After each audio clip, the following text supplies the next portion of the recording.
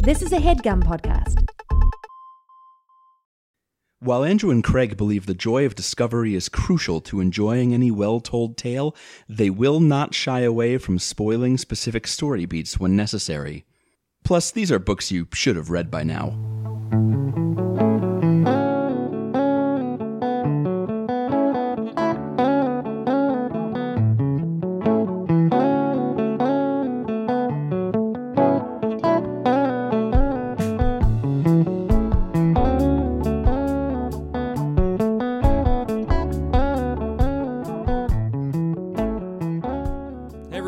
Overdue. It's a podcast about the books you've been meaning to read. My name is Craig. My name's Andrew. Hey, Andrew, I have a question for you. What is it? Why The Last Man? Why The Last Man? Why The Last Man? Why, comma, The Last Man? Why The Last Man? Why The Last Dance? Why The Last Man? Welcome to our book podcast. Why The Last Man? Why The Last Man? Welcome to our book podcast, where each week we talk about a book that we have not read before. We tell the other person about it, and you get to listen along at home or wherever you take your podcasts. That's it. That's what I got. That's Andrew, the tweet. what book did you read this week? I read Why The Last Man. Why The Last Man? Why The Last Man is a... We just did that. I don't know how I'm supposed to say... I think like Why The Last Man. Yes, correct. It's a flat intonation. Really got to hit that colon, yeah. It is a 60-issue graphic novel. Well, it's a graphic novel now. It was just comic books, and then they bound a bunch of them together to make it into a graphic novel. But it ran as 60 issues published by Vertigo from the year 2002 to 2008. It was written by Brian K. Vaughan and illustrated primarily by Pia Guerra, though there are a bunch of like colorists and other people who worked on this book. Yeah, two primary folks I saw get put on other covers are Goran Sudzuka and Paul Chadwick, but I know that that is cover art, and that's really different from the work of just like inking and coloring the pages. There's a credits thing on the last page of the thing that has like Pia Guerra as the penciler. Man, I can't read everybody's signatures, but we've got Lee Luffridge as a colorist. Okay. Got a letterer with a messy signature. Got a lot of different inkers and editors and all kinds of stuff. Cool. So yeah, we won't probably talk about all the authors of the thing the way that we normally do, but the people who are credited on the covers of all of these are Brian K. Vaughan and Pia Guerra. Great. What is your prior relationship with this book? I guess my association with this book is it's the late 2000s. Uh-huh. I got my driver's license after college, and I was driving around after college. Despite not letting me teach you how to drive. Or perhaps many because offers. Driving through the Philly suburbs, listening to podcasts that I had recently gotten into, and some nerd podcast, someone wrote an email that was like, what graphic novels are you into? I already know about The Walking Dead. And then this one was on that list. And this was, probably 2009 or 2010. So like right after Why The Last Man had completely wrapped, I suppose. Yeah. My question is how you found podcasts so many years before Serial invented podcasting. That's true. Before Serial and Overdue, I have no idea what I was listening to, but... I used an iPod, an actual iPod. The literal podcast. Yes. So how did you know about this book? Because I think this ended up on our list because it was something you were eager to cover. Well, so Susanna had read it. Okay. Years ago, and I had not read it. But then she got me the first one for as a Christmas gift. Like normally, not the last one, the first one. The first one. Why the Last Man, but the first issue. Sure. And I had not read it, and I was, because it's September, I was getting to where I was feeling a little bad about not having used or enjoyed my Christmas gift at all, because it's just hard to do extracurricular reading, since all my extracurricular reading is for this podcast that we do already. So I figured throwing it on the list would enable me to read it, and that it did, Craig. That it did.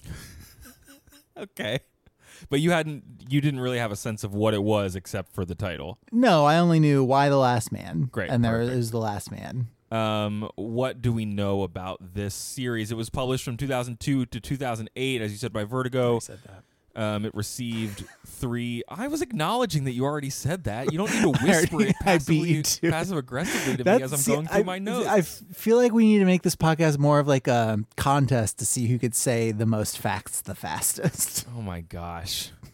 It received 3 Eisner Awards. It was involved in some late aughts film development nonsense during the writer's strike. I have some stuff. Hit me, about yeah. Just How general. fast can like you it was, say your facts? The film rights were bought in 2007 by New Line Cinema, which seems like it was kind of everybody's trying to make all the movies back then. Yes. But just many, many, many script problems over many, many years kept it from being made, and then the film rights reverted back to Vaughan and Guerra in like the mid 2010s sometime. There has been a TV adaptation. Yeah. First announced in October of 2015 by FX, and it's also been kind of delayed a bunch of times. So they had cast it, but the original male lead left. Yeah. And then they had a showrunner, and that person left. But they had recast the main role in like February of 2020, just before TV stopped. Yeah. So as far as I know, it is still in active development and is still a going concern. But yeah, I don't know what it is about this thing where it's resisting being adapted the way that it is. I think it makes much more sense for TV, especially the current era of TV, than it does as a movie, just because there's so much of it. Yes. One of the notes I think. Yeah, not that I necessarily think you need to adapt every frame of this thing to tell a good story, but yeah, it's never been adapted, and I don't know what to make of that. Yeah, one of the notes I saw about the films was they were looking at Shia LaBeouf, and at one point they were like, "No, this is too similar to his character in the Transformers. We can't." It really says something about exactly when they were trying to make this film, also. And something about the TV thing is interesting, so we'll come back to that. I want to talk about Vaughan real quick. He was born in the 70s in Ohio. He studied at NYU Tisch in the film program. Tisch, that's French. Yes. And he started getting comics credits in the mid-90s, starting with Marvel. They had a program called the Stan Hatton Project, Andrew, in 1995. Was the guy's name Stan Hatton? No, it was Stan Lee, but in Manhattan. Like the Manhattan Project? Do you need me to explain this very minor play I just wanted his name to be you? Stan Hatton. Sure. And he wrote on a bunch of different comics, and then found his way to making this with Vertigo in 2002, and he's turned out a lot of original comics of his own since. Vertigo is DC, though, isn't it? Is it? I'm pretty sure Vertigo's DC. Well, most comics writers do both, I guess. I don't know why he betrayed Marvel. I don't think that's how that works. I don't think they've done crossover events, haven't they? I think you got to be all in on one or the other. All right. Well, Batman, write in and tell us how it works. Yes, Batman. His other books include Pride of Baghdad, which is about a pride of lions escaping from an Iraqi zoo. Ex Machina. That one feels like he had the title first and he worked backwards to what it was. That feels a little contrived to me. People said it was moving and affecting. I'm sure that it is, but okay, fine. He wrote a book called Ex Machina, which is about a superhero turned politician. For many years now, he's been working on Saga, which is a very popular space opera he's been writing with Fiona Staples. Other books. Is there any? It's not related to that video game series, right? No, not at all. Okay, no. good. Private Eye, Paper Girls, We Stand on Guard. But that's just his not just, but that is his comic work. He was also hired based on Why the Last Man to work on Lost seasons 3 through 5. That would explain certain things about why The Last Man, I think. Or maybe it explains certain things about Lost. I don't know. I didn't watch much Lost. Multiple like reviews and reflections on this series actually drew comparisons to his work on Lost and Lost in general with this book as like a good and bad thing. Like things that maybe were about the characters and like not a plot that you can sustain for as long as you're working on it. The feeling that you had when you're like reading it month to month or watching it week to week versus when you just like download Lost season 2 into your brain. You're like, what just happened in like the course of a day? And then he also went on to work as the showrunner and producer for at least the first season of that Stephen King adaptation Under the Dome. So yeah, he got into TV based on this thing, which is kind of cool. Do you think there are 24 other comic projects that start with different letters, kind of a Sufjan Stevens sort of comic book alphabet project, and this is just the one that really took off? Did you find any evidence to support that theory? I did not, but if I were him and I hadn't done that work that I'd promised to do, like Sufjan, I would never want to talk about it ever, which is my read on what Sufjan is up to these days. I think there was an interview with him like a week ago where he's like, I'm never doing that. Stop. Because someone asked him for the billionth time. Most of the interviews I did find with him were kind of about the close of this series. So I'm not eager to dive into those just yet, but just that he was, thinking about writing the benefits of writing an independent story versus working on existing comic book characters, like what you can do with finality and, death or change or irreversible plot lines and things. Which is what has attracted him to keep working on independent projects that he has created, as opposed to doubling down on, working for one of the bigger outfits with one of a well-known character. Yeah, right. You wouldn't want to do like why the last Batman. I would. I don't think he would. So Guerra was born in Hoboken, is a Canadian citizen, I believe, daughter of a musician from Chile and a mother from Finland. Best known for Why Last Man. That was like her breakthrough work. She does a lot of like politically oriented stuff now, right? Yes, she does. So she got into comics when she was young thanks to a cool cousin that she has said was into Bruce Lee and Kiss and was cool as hell. Plus he looked like Ralph Macchio. And he got her into the X-Men, and kind of her life never, was the same. Recovered. What you said? Yeah. Well, she wasn't sure what career she was going to go into, but she was always drawing things and working on art. Never really studied formally for it. She was doing like commercial storyboards, and then she was doing game manual art for like Vampire the Masquerade books in the late 90s. Okay. And based on some of that work that she'd been doing, I guess, she got hooked up with Vaughan for this one, and they had connected, via email before ever meeting in person, and got into this. But yeah, the last, 5 or 6 years of her career, if not before then, because she was doing this when she was in high school, she's been drawing a lot of political kind of cartoons and visual art and stuff. One that folks might recognize was drawn in 2018. It's called Heroes Welcome, and it was depicting the coach, I believe his name is Aaron Feese, who was killed in the Parkland shooting. And it was like shared around as, him being welcomed into the afterlife. And a lot of folks, latched onto that as where they wanted to place their emotions there. And I think she did some around Emma Gonzalez and her work. She also did that one that I did not know that this was her, that one of Trump sitting on Steve Bannon like he was a little boy, and Steve Bannon was pulling all the strings, kind of like it says big boy. Yeah, no, I remember 2017. Yeah, which, did a lot to contribute to that whole Steve Bannon news cycle, I suppose. I'm like, nostalgic for that. I'm A little bit, nostalgic yeah. for the Steve Bannon era of Trump's presidency at this point. A lot of that work has been published on The Nib, which is a daily political cartoon and graphic journalism outfit, also for The New Yorker. But this is like her best known work. And before Saga, this was Vaughan's best known work. So when I started looking at his catalog, I was like, oh, I guess he also did that other thing that appears to be big. But this is probably a good place to it's dive into his catalog.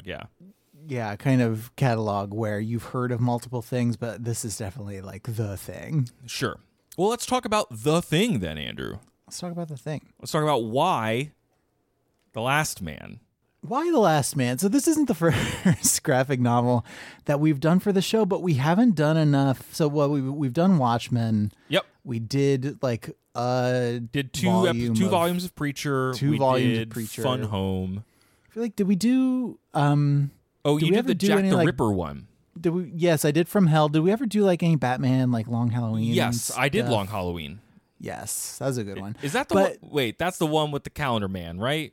Yeah, I mean the Calendar Man is there. Yes. Oh, yes. Anyway, my point being, we have done them on the show, but we do them like once a year ish, if that.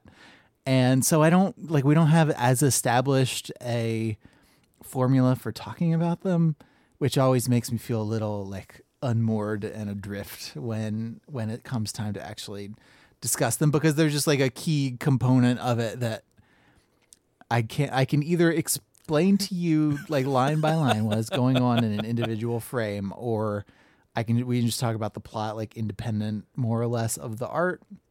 And it makes it tough. So I'm just letting you know that is where my loosey-goosey feeling that I've been exhibiting so far. That's where that's coming from. Let me take you into Craig's corner, where I've put this is a nice corner. My questions. You got the black lights up, and yeah, it's nice, right? I did a little redecorating. Yeah, you got like a nice little like chair with a blanket on it. Yeah, I love to sit in my own little corner in my own little chair, where I can be whatever I want to be, which is the person who asks you questions. So I know from the premise that here are my questions. I know from the premise that there's some sort of man-based plague.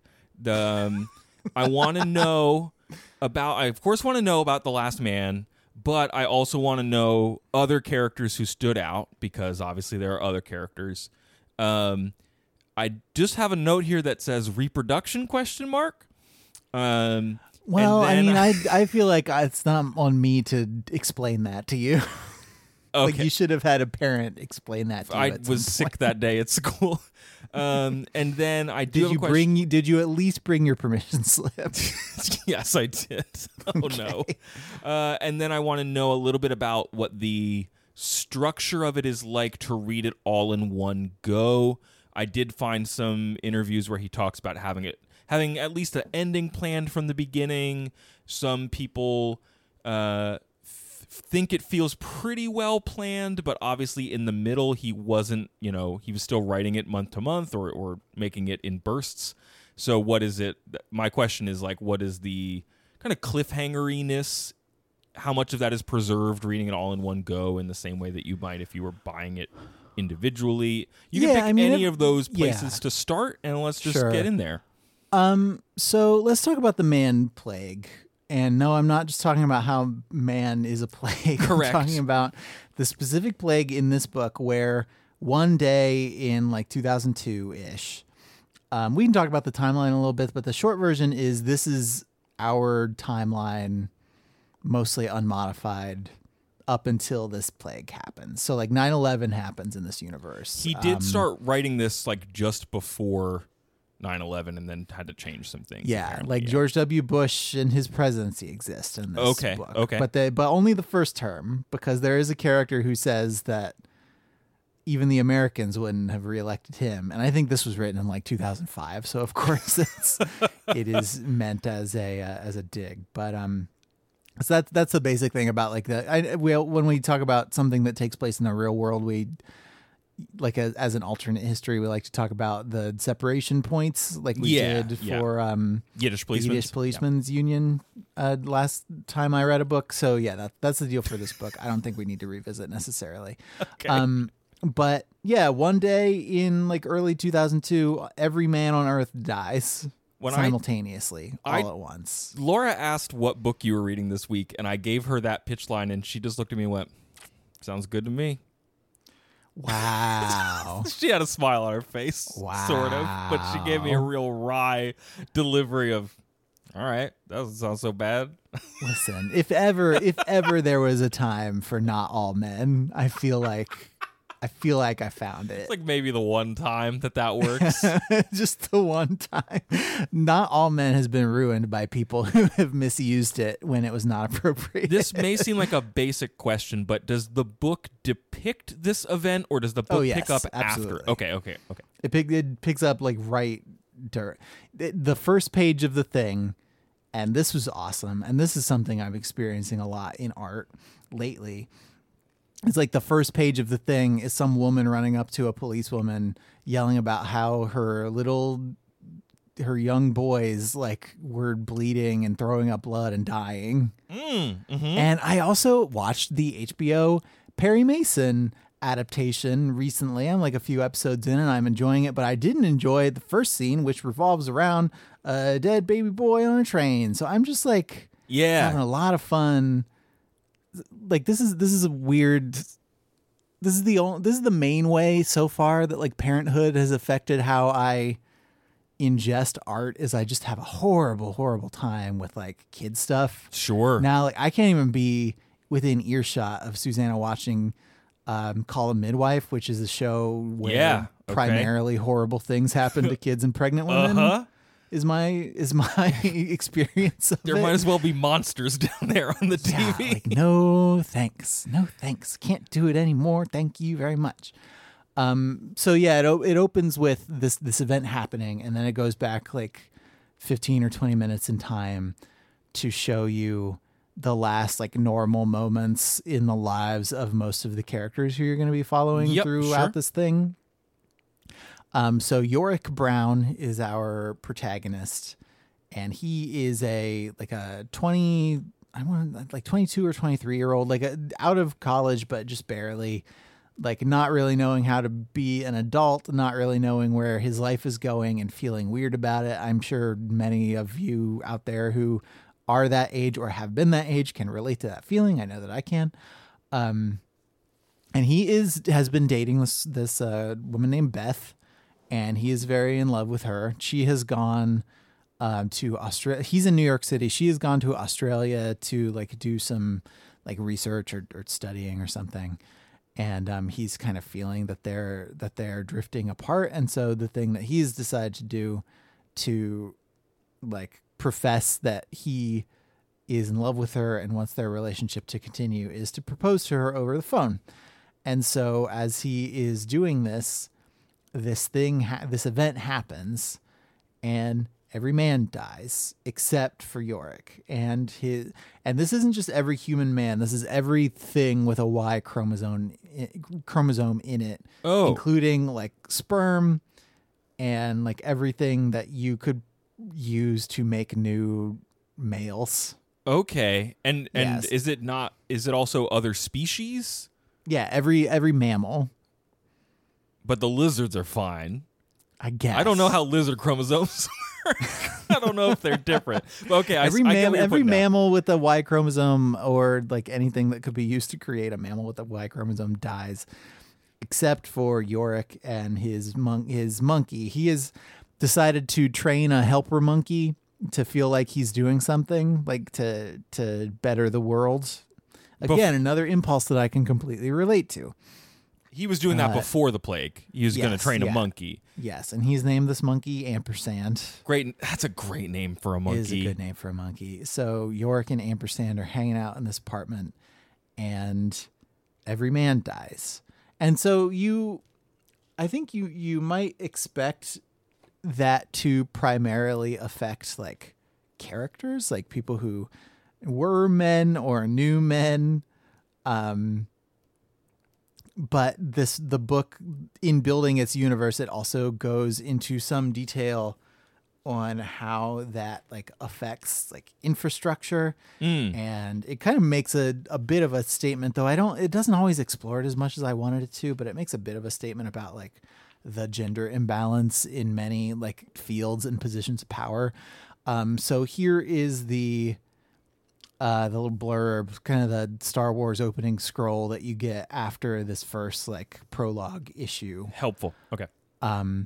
In the summer of 2002, a plague of unknown origin destroyed every last sperm, fetus, and fully developed mammal with a Y chromosome, with the apparent exception of one young man and his pet, a male capuchin monkey. This gendercide instantaneously exterminated 48% of the global population, or approximately 2.9 billion men. 495 of the Fortune 500 CEOs are now dead, as are 99% of the world's landowners. In the U.S. alone, more than 95% of all commercial pilots, truck drivers, and ship captains died, as did 92% of all violent felons. Internationally, 99% of all mechanics, electricians, and construction workers are now deceased, though 51% of the planet's agricultural labor force is still alive. And it goes on, like, talking about the military, like 14 nations, including Spain and Germany, have women soldiers. None of the United States' nearly 200,000 female troops have ever participated in ground combat. Just remember that this is sort of predating the war on terror a little bit. Yep. Australia, Norway, and Sweden are the only countries that have women serving on board submarines. Worldwide, 85% of all government representatives are now dead, as are 100% of Catholic priests, Muslim imams, and Orthodox Jewish rabbis. Just saying a little something about, sometimes I feel, I don't know if that's meant to read as a political statement so much as it's meant to just like tell you the things that are not functioning. Do you know what I mean? Yeah. I mean, I think it can be both. But. Yeah, it can be both, and it can have political resonance whether or not he wants that to be his primary goal. Like, he could have a list of things he wants you thinking about with that prologue, and maybe like the political speech underwriting it is maybe number 2 or 3. Yeah.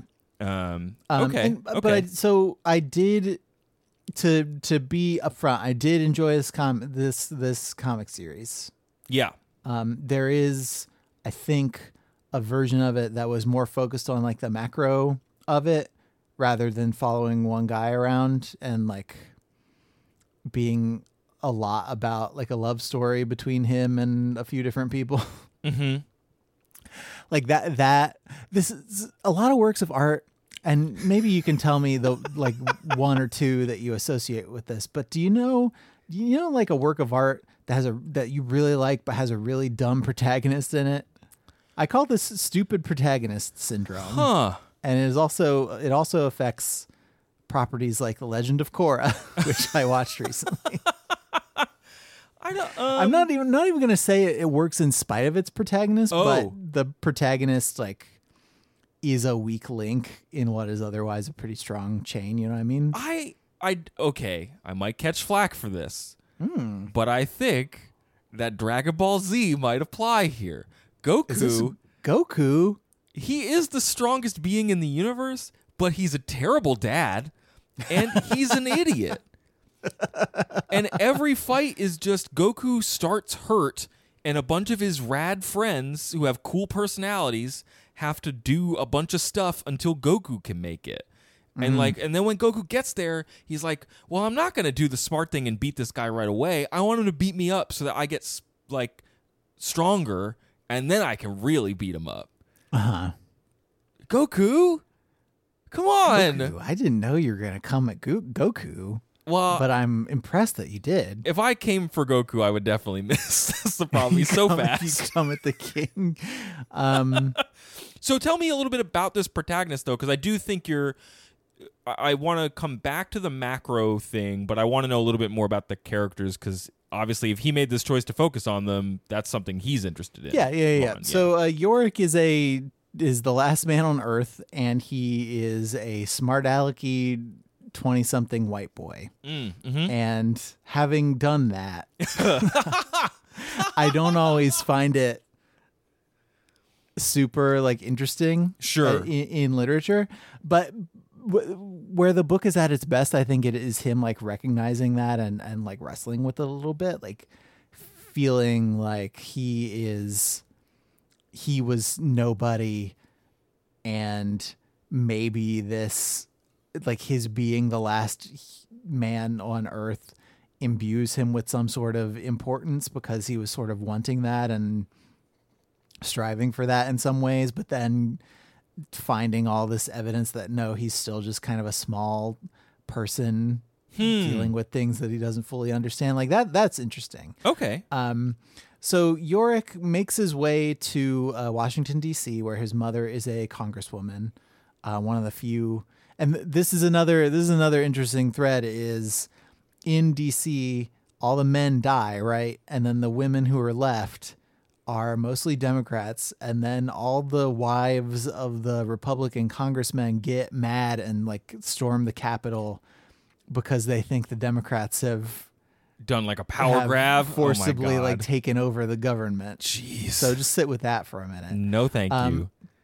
But he goes to meet with his mom, and she hooks him up with this woman named Agent 355, who is a black woman who is part of this thing called the Culper Ring, which was a real like spy ring in the Revolutionary War, which among other things outed Benedict Arnold as a traitor. Huh.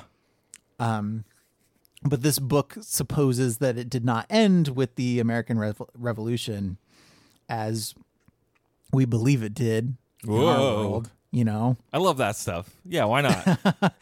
And they're like, it has lasted this whole time. There are even like splinter groups based on certain like individual presidents and their activities. But Agent 355 is assigned to guard Yorick as the last man on Earth. And he is supposed to meet up with this Dr. Allison Mann, who is a interesting name. Yeah, a geneticist who has been working on like human cloning. Okay. And the idea being like maybe she and her, you know, and her work on genealogy can discover what it is about you that helps you survive. And then maybe also we can start thinking about how to not let the human race go extinct. Okay. So they're pretty quick to be like, yo, we got to find this guy and figure out a solution. Mm-hmm. Okay. So yeah, there's a bit that I thought really drove home the stakes. I think it's early in the edition I read is it's the like 5-volume deluxe edition. I know I believe there's like an omnibus edition there is like a 10-part one as well.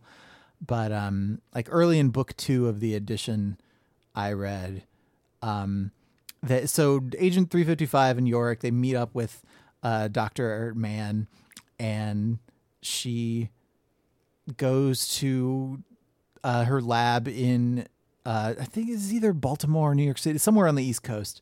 They're going to go to her lab and they're going to get, you know, some of the stuff that she's been working on, and they're going to get to work on the thing that they've been assigned. But her lab is like torched by somebody. They don't know who.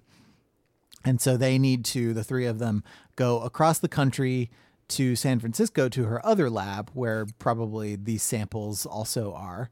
But there's no air travel anymore. Like there is, you know, a lot of infrastructure is just down around a lot of major cities. The plague, like the event, happened at rush hour, so many roads are just straight up impassable. And it's not a Left Behind thing where these dudes died and they just left behind like shoes or whatever. Like they their died corpses, and their yeah. bodies, and yeah, Awful. so you've got like 2-point-something billion corpses that you suddenly have to deal with also. Okay. So that's just like kind of a logistical issue.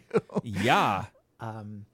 So the bulk of the book is them traveling to San Francisco and then traveling all over the world in pursuit of various MacGuffins and trying to figure out what happened, and also like preserve the human species, and like many interpersonal things also happen. So like that's the main shape of the Like the story. phrase "many interpersonal things" also Many happen. interpersonal things happen. Many human relations Sure. Do anything you want to say about Dr. Mann or Agent 355 in terms do they get separate story arcs? Is it all centered around him? They do get their own like story arcs and a little bit and little flashbacks. Dr. Mann is a Japanese American, I think, woman who is also a lesbian. So there are, and maybe this is the time to talk about those reviews and like the of its timeness of this. Sure. I think I just notice of its time stuff about the 2000s because I don't expect things that I like lived through to feel of their time.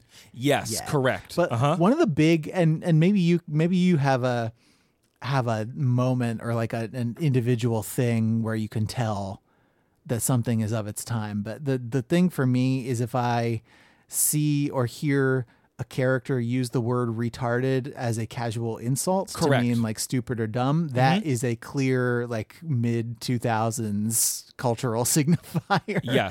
That I think largely like fell out of vogue in like the early 2010s ish. Yes. And for as me, well it should have. For me, that the show that is like the epitome of that is the U.S. Office. Like the U.S. Office lived through a lot of that, like that era that we have built and the era that we left.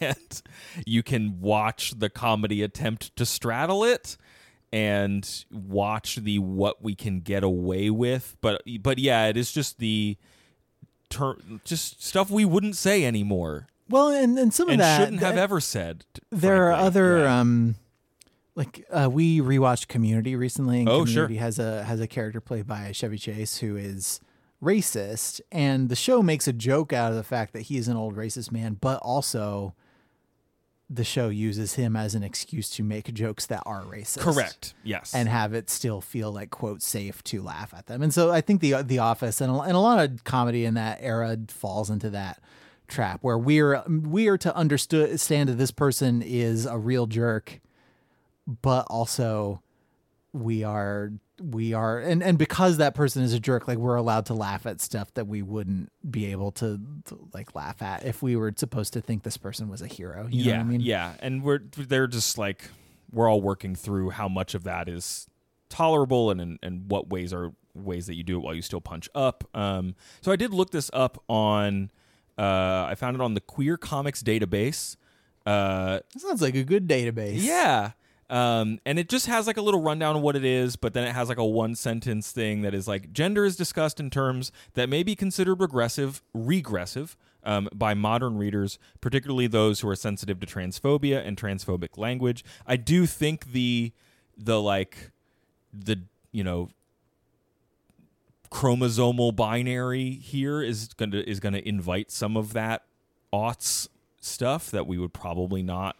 I don't know. It would probably be handled differently, and maybe you can speak to that in terms of trans men or characters like that in the book. Also, a world full of women, like how it handles queerness. I'm not sure. I found a review from lesbrary.com by Danica Ellis. A great name for a website, again. Portmanteau, I think. Who really liked the book and talked about Dr. Mann and Agent 355 and says about Dr. Mann, she was my favorite character. She also happens to be a lesbian, as in she actually identified as queer before the plague, after which women didn't really have any other options, and just kind of goes on to say that she appreciated how that character was drawn, but definitely points out that there are like uses of trans pronouns that would, if you were more well-versed in how to get that right, you would not have used them that way. Stuff like that is definitely of its time. I found a Goodreads review that said, what is it? Excuse me. This is a 3.5 star. Is this a 3-star Goodreads review? It is. Excuse me. Go ahead. This is from Aya. I feel like I liked this more than I should. To its credit, the premise and storylines are very compelling. Character story arcs are interesting and fleshed out, but the inherent wokeness of said premise is undercut with what I'm thinking is completely unnecessary homophobia, transphobia sprinkled in, makes for an overall great read, albeit a bit jarring at times. And that, I think, is the of its time thing to a T.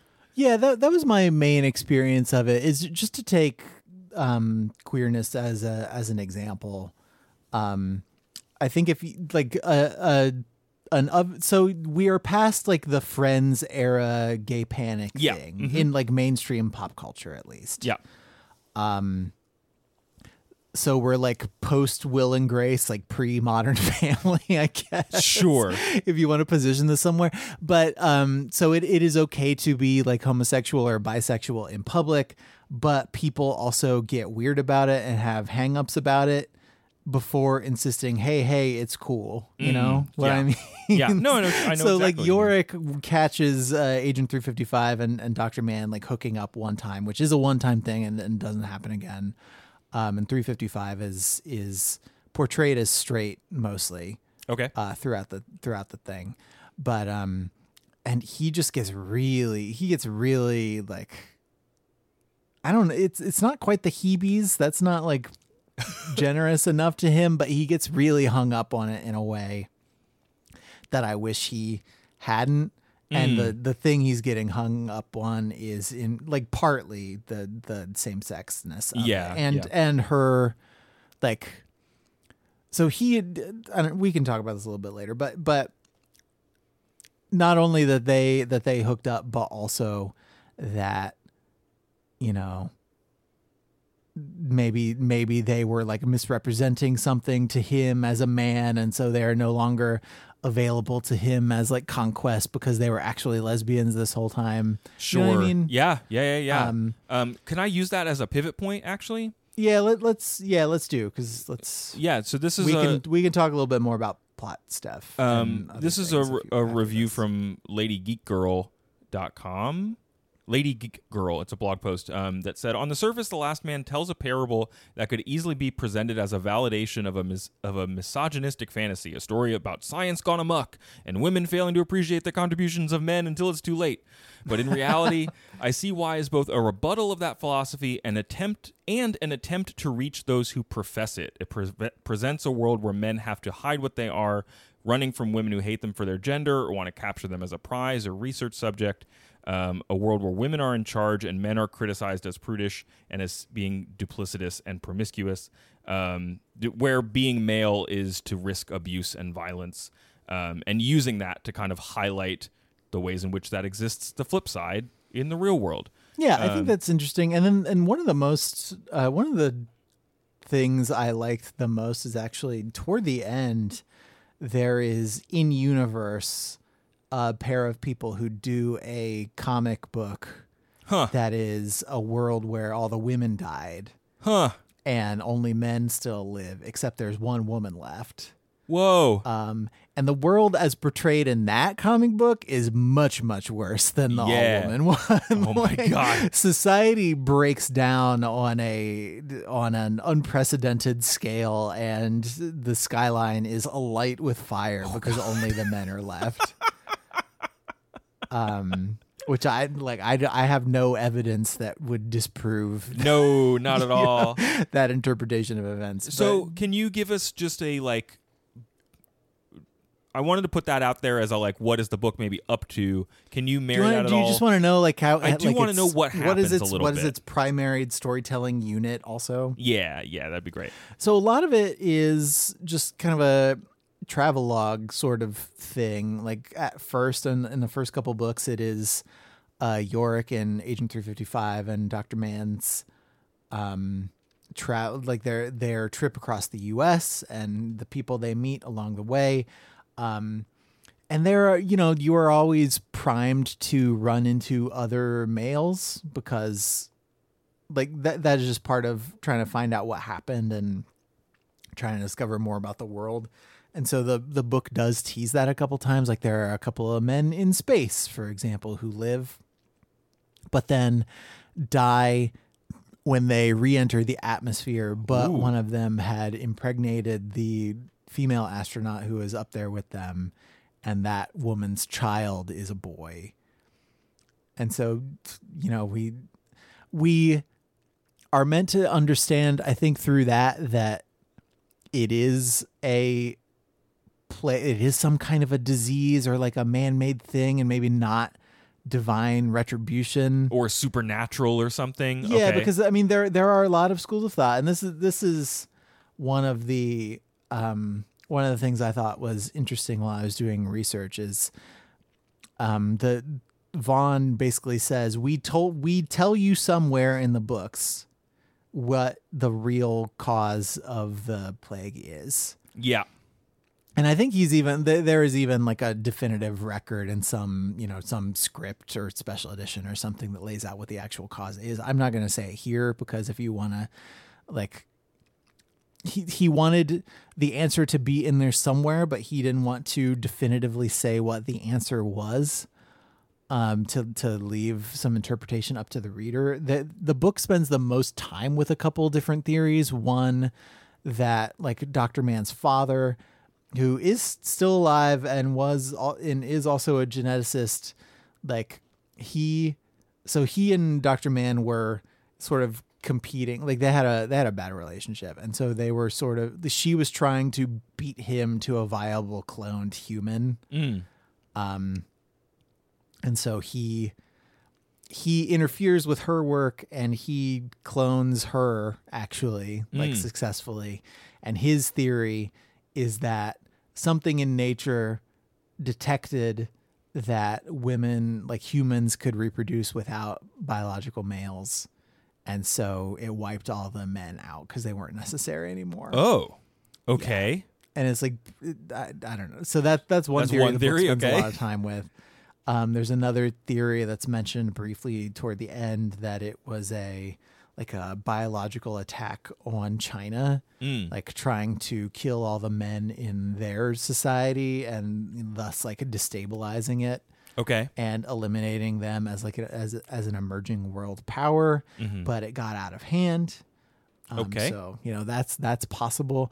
Both of those are interesting because like when we learn that thing about Dr. Mann's father, like the characters are in China, and he says, it looked like this thing happened like at the exact same time throughout the world, but really there was just a little bit of a time delay. This thing traveled at basically the speed of light, but everything I've heard in all my calculations say that like China was the epicenter of it. Okay. So there are multiple explanations like supported by that evidence. And they kind of overlap a little bit. It seems like they don't necessarily discredit each other. Like that's cool. Okay, sure. Yeah. And that's, so there is a, and Yorick even like lampshades this a little bit. Like they're talking about after they escape Dr. Mann's father and they are sort of just talking out the stuff that's happened to them later. Like Yorick does reference that particular, like that explanation of it, like the Mother Nature getting revenge or like creating balance or whatever. And he says, yeah, that is kind of a weird, kind of hard to understand. Like the book sort of, and it pokes fun at the format of comics sometime too, just talking about like graphic novels and their virtues and limitations as a storytelling format in the like conversation between characters. Anyway, I feel like I'm getting far away from your question, which is what the story is actually about. It's very, so they go to San Francisco and they, Dr. Mann puts some things together and starts doing some work, but then just as she is discovering that actually ampersand is the key to everything, he is kidnapped by a mysterious ninja. Whoa. And so they chase this ninja, encountering like people in the Australian Navy along the way, discovering that Australia is riven by this like heroin problem because of so many women like taking drugs to escape the horror of their circumstances. And so they travel around the world for a while. At the same time as this is happening, Yorick is looking for Beth, his girlfriend, who he was cut off on the phone with, and he keeps referring to her as like girlfriend or fiance. Like he doesn't quite know what they are because their conversation got interrupted, but she is sort of allowed to be an idealized person in his head who keeps him from just like screwing his way across the country too much, as you might like. There is a version of this where he is just like a total playboy trying to bone everybody. And I find his insistence on being monogamous through this sort of quaint, but I think it does keep the story from getting too gross. Oh, it could get bad real quick. That seems like rough. there are definitely like cheesecakey moments in this. Yeah, like sure. Many of the women who they encounter are conventionally hot Okay. and have big boobies Sure. and do want to get down. Oh. With Yorick in particular. Sure. but it's not as bad as you might think it would be from the premise. It's not just people trying to chase him and like get some. Okay, sure. 100% of the time. Is there a payoff to this, like him trying to find her thing that you found interesting? I mean, after the discovery of what happened and that human cloning is possible is sort of the climax of the can humankind survive Okay. part of the story. Sure. And I feel I started describing this and then I got off on a tangent, and that's part of the thing about talking about graphic novels, but then this one in particular where there is a lot of flashing back and then flashing to the present and jumping around in location like between issues. There's a lot more disjointedness in the storytelling because you have like 60 issues all separated by like a month apiece. Yes. Or however, I don't know what schedule it actually came out on. I think it was monthly. Yeah. Between 2002 and 2008, that would be about right. Yeah. But they're in Arizona on their way to San Francisco, and Dr. Mann says, "Well, that's it for like shrews.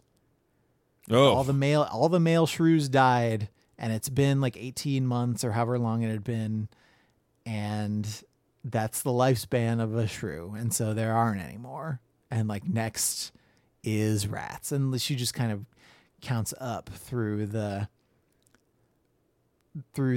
food chain of stuff that is going to expire because all the males are gone. And that does a good job of like establishing the stakes of that particular bit of story. Yeah. The whole series takes place over, I guess it would be roughly like it would take, there would be as much time elapsing in the story as elapsed in the real world as it was being published, more or less. I think there are like 4 or 5 years that passed in the main storyline as we are moving from the year 2002 to 2008. So yeah, the bit about genetics and what happened, like that all wraps up not early, but like not quite toward the end. And then the last bit of it is 355 and Yorick going to Paris, which is where they have determined that Beth is. And he goes and he reunites with Beth, and she had some kind of like dream or vision or something where he was there. And so they get back together briefly. And then she reveals to him that as they got cut off, she was not about to accept his proposal of marriage, but she was about to break up with him. Of course. Because she had detected that they were moving in different directions, just like he had. And he discovers that it was actually 355 that he's loved all along. Okay. Which is, it's supported by the story, and it works for both of them. I did have another maybe of its time thing that I don't think we need to. Sure. I don't think we have time to talk about that much. It's interesting that Agent 355 is a black woman. Dr. Mann is a Japanese American woman, but I think especially 355. It's just there is not a lot of there. It's a lot of like sort of colorblind. Everybody is equal relations between them. Okay. Do you know what I mean? Yeah. Like it is of the era that gave birth to the Obama era. Sure. Yeah. I guess where like if you go back to watch something from like the 3rd season of 30 Rock, everybody's talking about how like race is over and everything in a way that is very like is a little bit of a joke, but is also very optimistic. Yeah. Okay. That makes sense. And also it feels But, like it harkens back to even like original Star Trek, right? A little bit in that, just like, this is the world we live in. Everyone's here. Yeah, I mean, sort of. I don't think that like Uhura is enough of a. They don't try enough to make her a character for you to. Oh, to like. I don't know enough. that that's a great comparison, because Agent 355 is a black woman living in early 2000s America, but it doesn't really come up that is part of her background ever at all. Yeah. Not saying that it necessarily like needs to go all the way into it, or even to like pigeonhole her to be a successful thing, but I thought it was an interesting choice, I guess. And I think if you were doing this now, things you would do differently. I think you would have the decision to make her a black woman would be more like considered, or like more purposeful, I guess. Yeah. You would probably explore trans issues more. Like trans men are mentioned sometimes, but usually derisively, and no characters. Sure. No major characters are trans. Like you get people who dress as men, sometimes sex workers who dress as men in particular. You get a few of those, but you don't see and experience like trans men in this world. And I think we would probably have to do that if you were doing this story now. I don't remember if Naomi Alderman's The Power deals with that at all. I don't think so. You read that one. I didn't read that one, so I don't really remember. Because that's the one where all the women can zap men. I don't remember it being a thing. Yeah.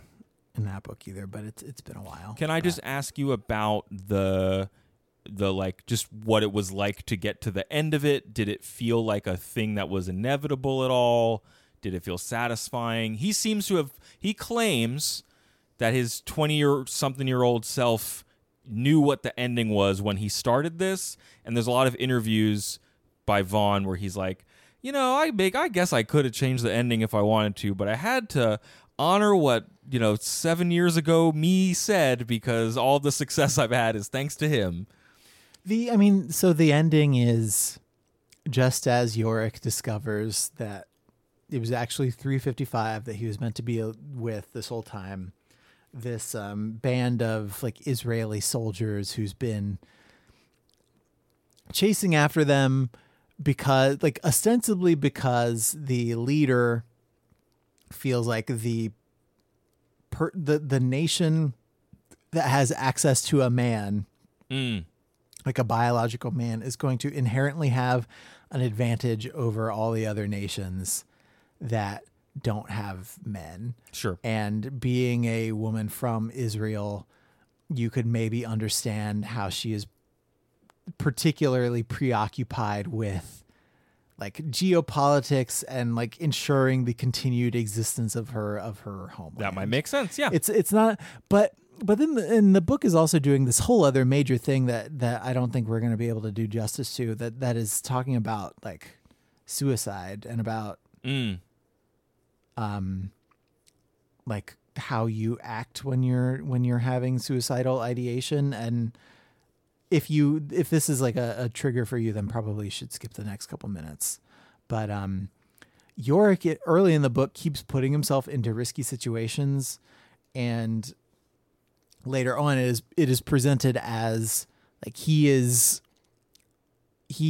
suicidal, but he can't bring himself to do it to himself, so he keeps putting himself in risky situations as a way to commit suicide. Yeah. And it keeps not working out. And so he has a brief encounter with somebody who like threatens to kill him basically, and almost does it to like make him, and this is not an endorsement of this method, but like almost kills him to make him realize that he still wants to live. Yeah. Yeah. And there's a scene of this in The Leftovers that I can think about that is like very stark and very powerful. Okay, sure. Yeah. And I think like in context it works, and then thematically it comes full circle when like 355 is killed by this Israeli woman, and Yorick, in this like final confrontation with her, realizes that she is doing what he was doing, is like she is pursuing him, and she is doing all of this stuff because she doesn't want to be alive anymore. Yeah. Okay. And so he like discredits her in front of her soldiers, who already had a lot of like misgivings about her, and sort of ends that plot line without killing her. Okay. Just by like making it clear that she is not like the strong leader that she was presenting herself as. But yeah, it's a thing that comes up a couple of different times, is like, in a world where so much has changed and the extinction of the human race seems inevitable, then why would you not just hurry it along? Yeah, and so it explores that for a few different characters in ways that I found interesting. And it sounds like it kind of comes to that as part of the conclusion, as like I guess he's going to keep going. I don't know. Yeah. And then the last part of the book, I wanted to be more satisfied by the end of the book. That happens. Than I was, yeah, because it does the time jump thing. Oh, okay. So it jumps to like 60 years after everything that happened, and you find out. I mean, it's basically just going through and finding out how all your favorite characters died, which is not my favorite part of a time jump ending. Okay. Yeah, I don't know. Yeah. I don't have anything else. Yeah. But I think the art is really good and effective. It is sort of pulpy and genre-y in a way that I also haven't been able to talk about a lot. Like a lot of people making like delirious confessions. Yes. After they've been injured, that really reveals like their inner feelings and their inner characters. A lot of cliffhangers in between issues where someone is apparently mortally injured, and you have to wait till next month to figure out whether they actually were mortally injured. Love it. That's great. And hint, usually not until the end. I did find a fun article in the 2008 New York Times fashion section called "The Last Man Exits." And I don't read a lot of this section. I did not expect this to be like a 6-paragraph article describing a party that they threw for the last issue. And here's basically what the article is. The last issue? Here's what the article is basically, Andrew. They went to a party. Joss Whedon is here. Jeff Garlin is here from Curb Your Enthusiasm. I know who Jeff Garland is. Pia Guerra met a monkey. Damon Lindelof is here. And then some people got some drinks and were sad that it was over. Like, it was such a weird little, like, what was, happening in media in this bar in New York for a day. I was trying to find anything about this collection. I was like, why am I at this party from 12 years ago? I would say I would want a Lindelof Last Man adaptation, but I think he kind of did it already. He did it already. Yeah, he did that already. He figured out his own way to explore the themes of like a sudden unexplained disappearance, except he never even, like, part of the point of that was he never explained it, right? No, yeah, you never know. And that was already based on a book too, but I think seasons 2 and 3 were not based on any source material. I could be wrong. This is the leftovers. The for Leftovers, people who yeah. don't immediately know who Damon Lindelof is. Yeah, this book seems like it's triangulating The Power, which I mentioned, The Leftovers, which we just mentioned, and then like some sick art. Like, what if you did those 2 stories, but then you added some good art to it? Given your pre-existing affection for The Leftovers, I wonder if I shouldn't like responsibly, socially distantly leave these books on your doorstep and just let you read them. I think you would be into them. You might want to tell me so that I like know and they don't get rained on. But I would let you know that I was doing it. Okay. I wouldn't just like drop them down your chimney. Like the graphic novel fairy. Well, that would be a wonderful gift that you could give me, Andrew, just like the gift you gave me by telling me about this book. I'm glad you enjoyed it. I'm glad I enjoyed it too. I like enjoying things. You do. Contrary to popular belief. You just turned on a dime. I had such a great time, you jerks. You jerks. No thanks to you.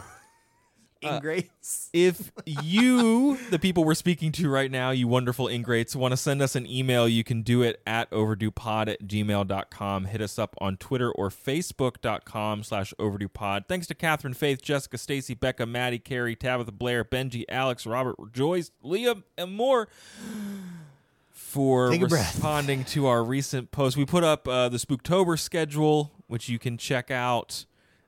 Kicking off next week with Midnight Sun by Stephanie Meyer. I have to read that whole book this week. I know, we do. No. It's a long one. Get ready. Oh, no. I forgot. Okay, I'm ready. So that's a little preview of where we're going to be next week. Andrew, if folks want to know more about the show, where should they go? They should go to overduepodcast.com, which is our internet website. Up there we have links to Apple, Google, our RSS feed. We are also on Spotify and Stitcher and... Not Stitcher. Stitcher, right? Stitcher. We're there. You can find us there. I'm confusing it with Spreaker, which was our old podcast host like 3 years ago. But yes, Stitcher, we are on it. We also have a link to our new listener page. We have a link to our Patreon project. That's patreon.com/overduepod. Give us a little bit of money and you can get early access to bonus episodes. But we know times are tough. And if you don't have that money, we are going to release that stuff to you eventually anyway. Have we released the Genie Babies edition for this month yet? Release the Genie Babies. Release them. They're trapped in a lamp. Genie Babies. We have put episode 4 up on the Patreon page for those supporters. Episodes 3 and 4 of Genie Babies will hit this main podcast feed on Friday, there you go. That's October 2nd. October. Thanks to Nick Larandis, who composed our theme song. Andrew, this is the last. Why is this the last thing you're going to say in this podcast? What? Try to be happy. Bye.